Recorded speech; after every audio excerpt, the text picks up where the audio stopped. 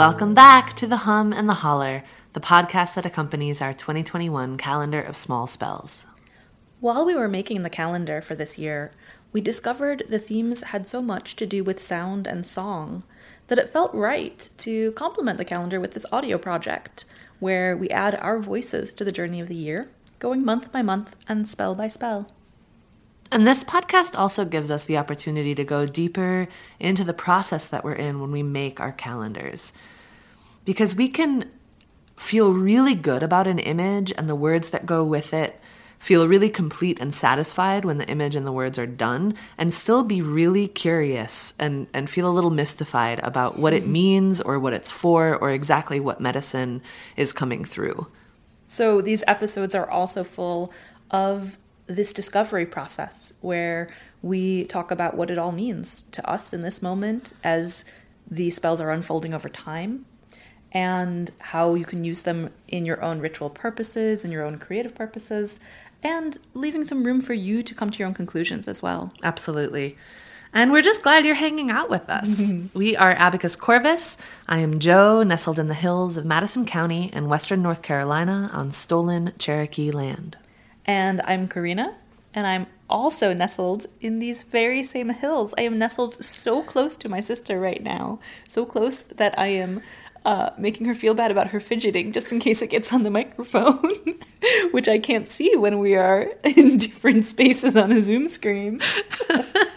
But we're really, really thrilled to be close together, especially because so much of this month's spell has to do with this sort of tenderness of family and holding and embodiment. So to be, I mean, not to get super cheesy on you all, but we're like looking in each other's eyes right now. It's been so long. Yeah. We're having, with all due respect to the ways in which the pandemic is raging in many ways, we are finding some post-pandemic moments. Yeah, as vaccinated people that are kind of blowing our minds. Yeah. So this is our 5th episode. And before we move on, we want to rain gratitude onto all of our 30 Patreon supporters. So much gratitude. This project is a little baby, and you are all its guardian angels, so thank you. We also want to let you know this is our main podcast, but we offer you some bonus episodes every month. I look into the astrology from new moon to new moon. We call that one the Hum, and the next one will drop on May 10th, right before the new moon on May 11th. And I do one that's called The Hush, which is an audio recording taking you through the meditation for this month. And that will load as soon as I get a moment. If you remember, this calendar is also a riddle this year. So we would like to orient you and ourselves in where we are in the riddles right now. Where does May bring us, Joe? So far, our riddle is 2 full sentences. We have a hush holds the hum and the holler, and worlds within worlds hover here briefly. We've named the 3 main energies, basically, that show up throughout the calendar: the hush, the hum, and the holler, and we're navigating what it means to solve a puzzle that happens through what is loud, what is soft, and what is silent. And then last month's spell brought us out of a vortex and into a brief pause, hovering before we choose our next direction. Yeah. So this month's spell is called Gravity's Lullaby, which sounds like the riddle is leading us out of that airy, mothy, hovering energy and toward more of a place of grounding and rest. But let's maybe take a look at the image and see what it shows us. That sounds great. Now you get to follow along as we story tell what we see in this month's image. You can follow along looking at the image on a screen or your calendar, or you can close your eyes, stare out a window, and just let us guide you through what we see. And don't close your eyes if you're driving right now. Absolutely not. Yeah, and don't get too trancy. But as long as you're not driving, let's trance out and do image story time. Sure. So in looking at this image, what we are seeing is a big brown bear. This bear is sitting on a rock, This bear's head is turned slightly down and to its own right side. The rock that it's sitting on is a little shadowy and mossy and greenish gray. The forest behind the bear is very sort of sparsely painted in the kinds of colors that remind me of springtime, but perhaps springtime on an overcast day or early in the morning, a little desaturated, but those kind of beautiful pale greens. And really, the bear is the focal point. The bear is richly painted in dark browns and some highlight on the sheen of the fur that's a little lavender. Those claws are very precise and pointed, and everything else in the painting has a kind of softness to it. Compositionally, this is a painting that offers a deep sense of stability. The bear is sort of centrally balanced, and the shape of the bear creates almost this triangle where the head at the top and then the shoulders slope down, and the bottom legs are even wider. It's sitting with its bottom legs, or back legs, one might say, kind of splayed open very comfortably, and then the rock underneath the bear continues that line a little bit. So there is a strong sense of being rooted and planted where you are. And there's also something cool happening in the posture of the bear. I feel like whenever we put bears in artwork, they are the most clearly analogous to the human. And this has been true in cultures where there are bears. This has been true for thousands of years, that we look to bears and we see the sense of you can be on two legs like us. We eat some of the same foods. We encounter each other in very similar ways. And so the body language of this bear has a sense of inwardness, a sense of relaxation, and perhaps even some sadness. I might just be reading into it, but this is what I'm seeing as I look at it right now. And underneath the bear itself, the spell is written on the rock, and the spell says Gravity's Lullaby, and it is a possessive apostrophe S, not a plural gravity. One gravity, the lullaby belongs to it, for all you grammar nerds out there. Joe, do you want to add anything? I'm only going to add that, as Karina was saying, both the rock that the bear is on and the background to the bear they're almost the same colors, and they're pretty washy.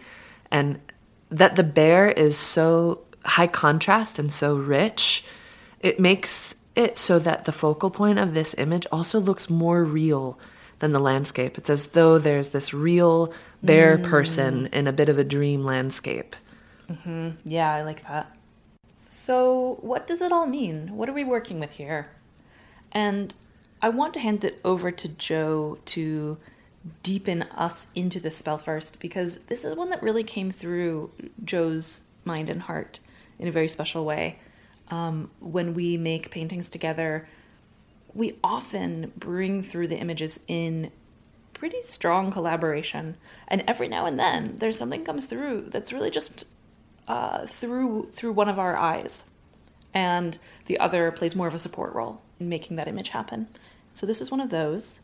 And Joe, I would love to hear your thoughts about it. Thank you. I would love to talk about them. This is an incarnation spell, a spell for all of us incarnated folks. To be succinct, which is not my strong hold. Oh, God. No, keep going. Oh, God. You guys, I just really want to start this one over. So let me actually be very transparent. This is one that I could talk about for days, and I could talk about it in 17 different directions, and it feels actually like to do service to the spell itself is to be more clear and more concise. And so I'm dealing with that tension, and it's making me forget the words that I'm using. But here we go. Being incarnated, particularly as humans, other animals have this too, means to come into a physical system that is capable of stimulation and relaxation. And those are our two main nervous systems. That means that throughout this world, there are things that excite us. There are things that we're afraid of. We get worked up. And then there's this balancing process built into us of cooling down, being soothed, recharging, and relaxing. And this spell is really about, we call that regulating, right? Regulating your nervous system if you get too worked up.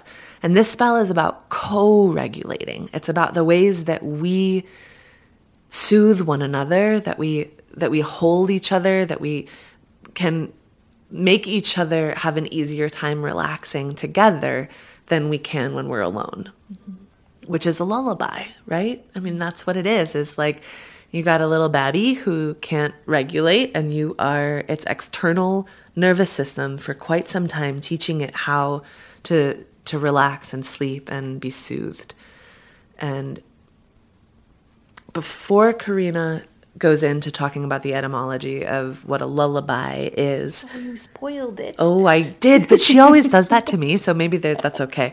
That this is, if you think about what a lullaby does, it's going to be moving you from the stimulation of being in relationship and being awake and being chatty and talky, and moving you into a more embodied state of relaxation. And so the lullaby is the bridge from those states. Yeah. So Joe spoiled my secret, which is that I've looked up the etymology of this for you, because I'm always curious about, especially when a word comes through in a spell, I want to know a lot about that word.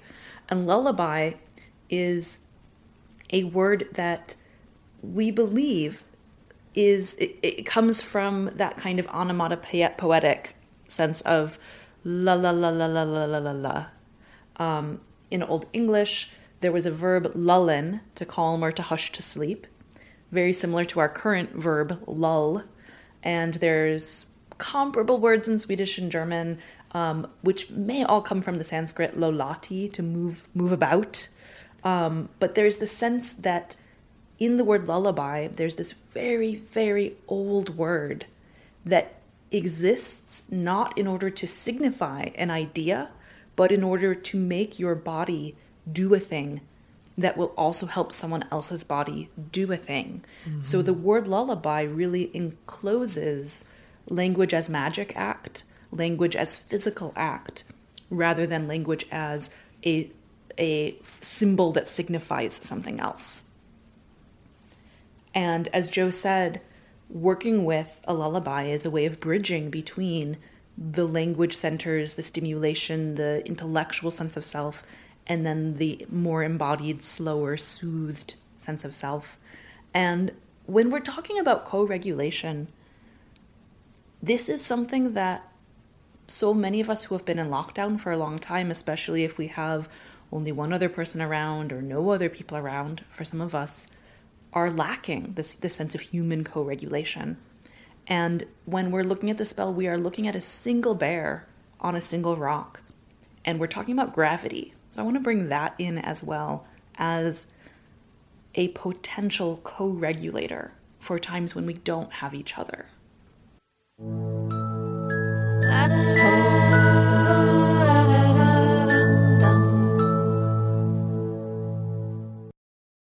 Joe, I'm really curious about how this spell came to you. Do you remember much about it? Yeah. This spell, well, the image for this spell really came through before the words. It was actually quite a challenge to find the words. I love the ones that we found.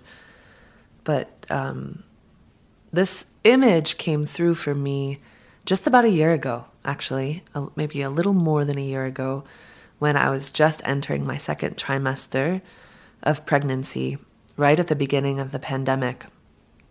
And our mom got COVID and was really sick. And it was one of those, not endlessly long COVID things, but it was kind of a long COVID thing where she was sick and then she was better. And then for about 2.5 months, she just wasn't better. And we had no idea what was going on. And I was feeling it. I was feeling like I'm coming into being a mother in a new way. Really, I mean, second trimester, for those of you who don't know, is about when you can actually start investing your heart and your mind into this baby, because the first trimester is really, there's no guarantee. I mean, there's never a guarantee, but to feel that, as my mom was both far away, inaccessible because of the pandemic, and then really sick and kind of mysteriously sick, I just was feeling like I needed a focal point of deep, deep mama bear comfort. And I needed to do something with the feelings that I was having other than worry. You know, that was really clear in my body that worry wasn't the thing to be doing with all the feelings that were coming up. So I drew this bear. Mm. And now, a year later, I'm here with my baby and my mommy and my sister and my partner and my brother and my partner's parents. I mean, it is like... We are in the middle of family blob land right now. Yeah, blob family land. Communal dinners, absolute joy, total meltdowns. I mean, it's pretty lovely. And we are basically all organized around my baby right now. She is the, in some ways she is all of our charge, but in another way, she's actually taking care of us by lending our gathering structure, lending our gathering a kind of focal point and a rhythm and a distraction. And I don't know, we've never had a gathering like this, because she's the first baby to be in our family like this. So yeah. And one thing I'm noticing as we have these many, many adults and this one 6-month-old is that she, in her need for co-regulation, is teaching us about our own nervous systems. Absolutely. As we're interacting with her. And there is something that we lose as we grow older, which is the capacity to ask for care in a very open, trusting way. Mm-hmm. And I think that's part of what is so affecting when there is a small person in your life who reaches to you towards, reaches you with that sense of, you're going to soothe me. Yeah. I have absolute faith that this is going to work and that it's okay to ask and that my needs will be met.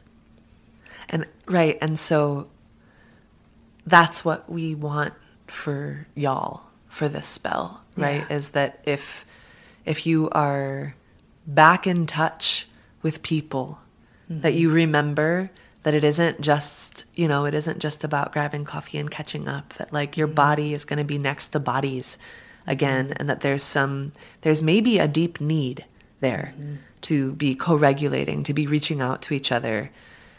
And if you are no longer or not yet mm-hmm. around other bodies, mm-hmm. it might be harder, but still very important to recognize the need in your body mm-hmm. for that co-regulation. And also, I'm here with all these other people and my family, and that's great, but that's not always what regulates me. Like I mm-hmm. also, even when I'm around other bodies, actually really need to step out and co-regulate with the earth. Yeah. It's almost maybe the other relationship that's always been there with us, mm-hmm.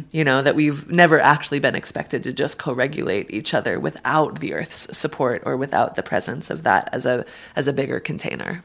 Yeah, and I just want to give a shout out to gravity, because it's something I work with a lot in my own spiritual practice. Yeah, me too. And my teachers have named gravity in a way that brings in a sense of love and yearning and pulling that's deeper than just what you might have learned about gravity in physics class.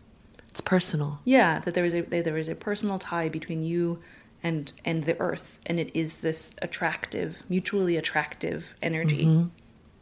And that is just so cool. It's so cool. And it's like, it's cool. And it's, the way that working with the breath can be so amazing, because it's just always there mm-hmm. and it's always doing its thing. And then you can choose to work with it intentionally if you mm-hmm. want to.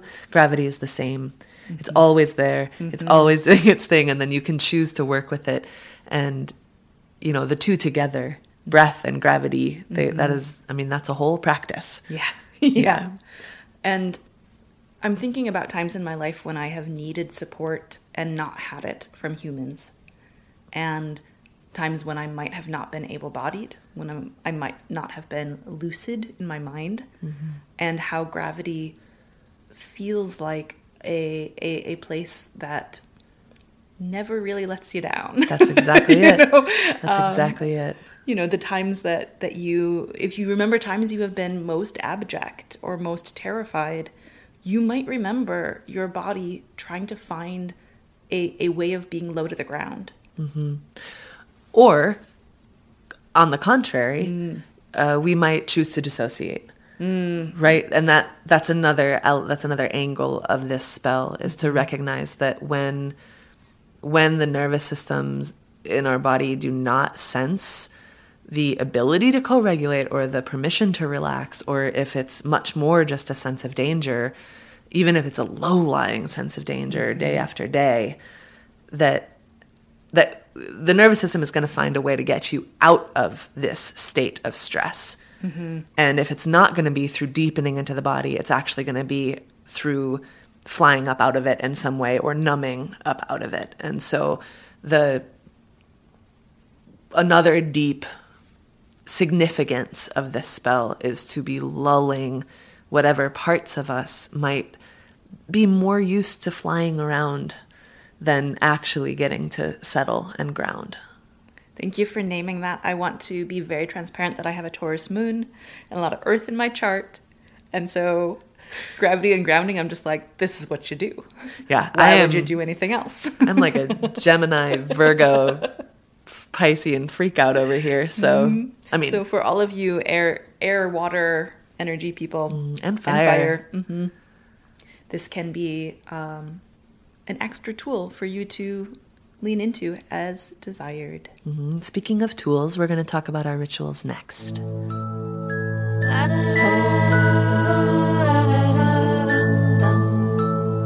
Yeah, the ritual this month is maybe not going to come as much of a shock. The idea that Corinne and I both have for this month is to go let the earth hold you, if that's possible. We understand that people have really different accessibilities to earth. Some people might have a yard, some people might have a park, other people might just have, an apartment and sidewalk and little holes for the trees to come out of in equally measured paces. But the gravity is still there and the earth is still there. It's just either going to be a surface that you can access, or it's going to be something that's just a little under the surface. But just by standing, you can give your weight to the earth through your feet. For this month, I would encourage you to increase the surface area of what you're really letting be in contact with gravity and with the earth. So if you're willing and able to lie all the way down, you can be on your belly or your back or your side. But the idea is that you really practice a feeling of being held by gravity, by the earth. And perhaps if it makes sense to you to do this, you can also open up your senses to exactly how this is happening. And that can be kind of like a question that you ask that either does or does not have an answer. It can be kind of a portal question. And if you want help with this practice, maybe think about if you're a patron, you can just get there. Maybe you want to be our Patreon supporter for a month, because I'm going to be walking you through this process in the guided meditation for this month. Beautiful. Thank you, Jo. We are wrapping it up for this month with a couple of closing thoughts. First, we still have calendars. They are still half off. You can get them on our Etsy store.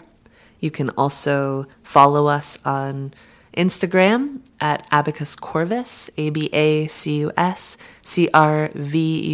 We've got weekly sales, and our website, if you want to go check it out, is abacuscorvus.com. And our next bonus episode will be the new moon astro weather for the Gemini new moon, so look for that on May 10th. And please rate and review this podcast wherever you listen to it. And if you want it to be ad-free and with the bonus meditation, you can follow us on Patreon. Hey, Joe. Yeah. Do you want to take us out with a lullaby? I've been singing so many strange songs to my baby. Let's see which one comes out now. Oh, little babby, it's okay to be sad. It's okay to be anything, anything at all. You can go to sleep whenever, it will be so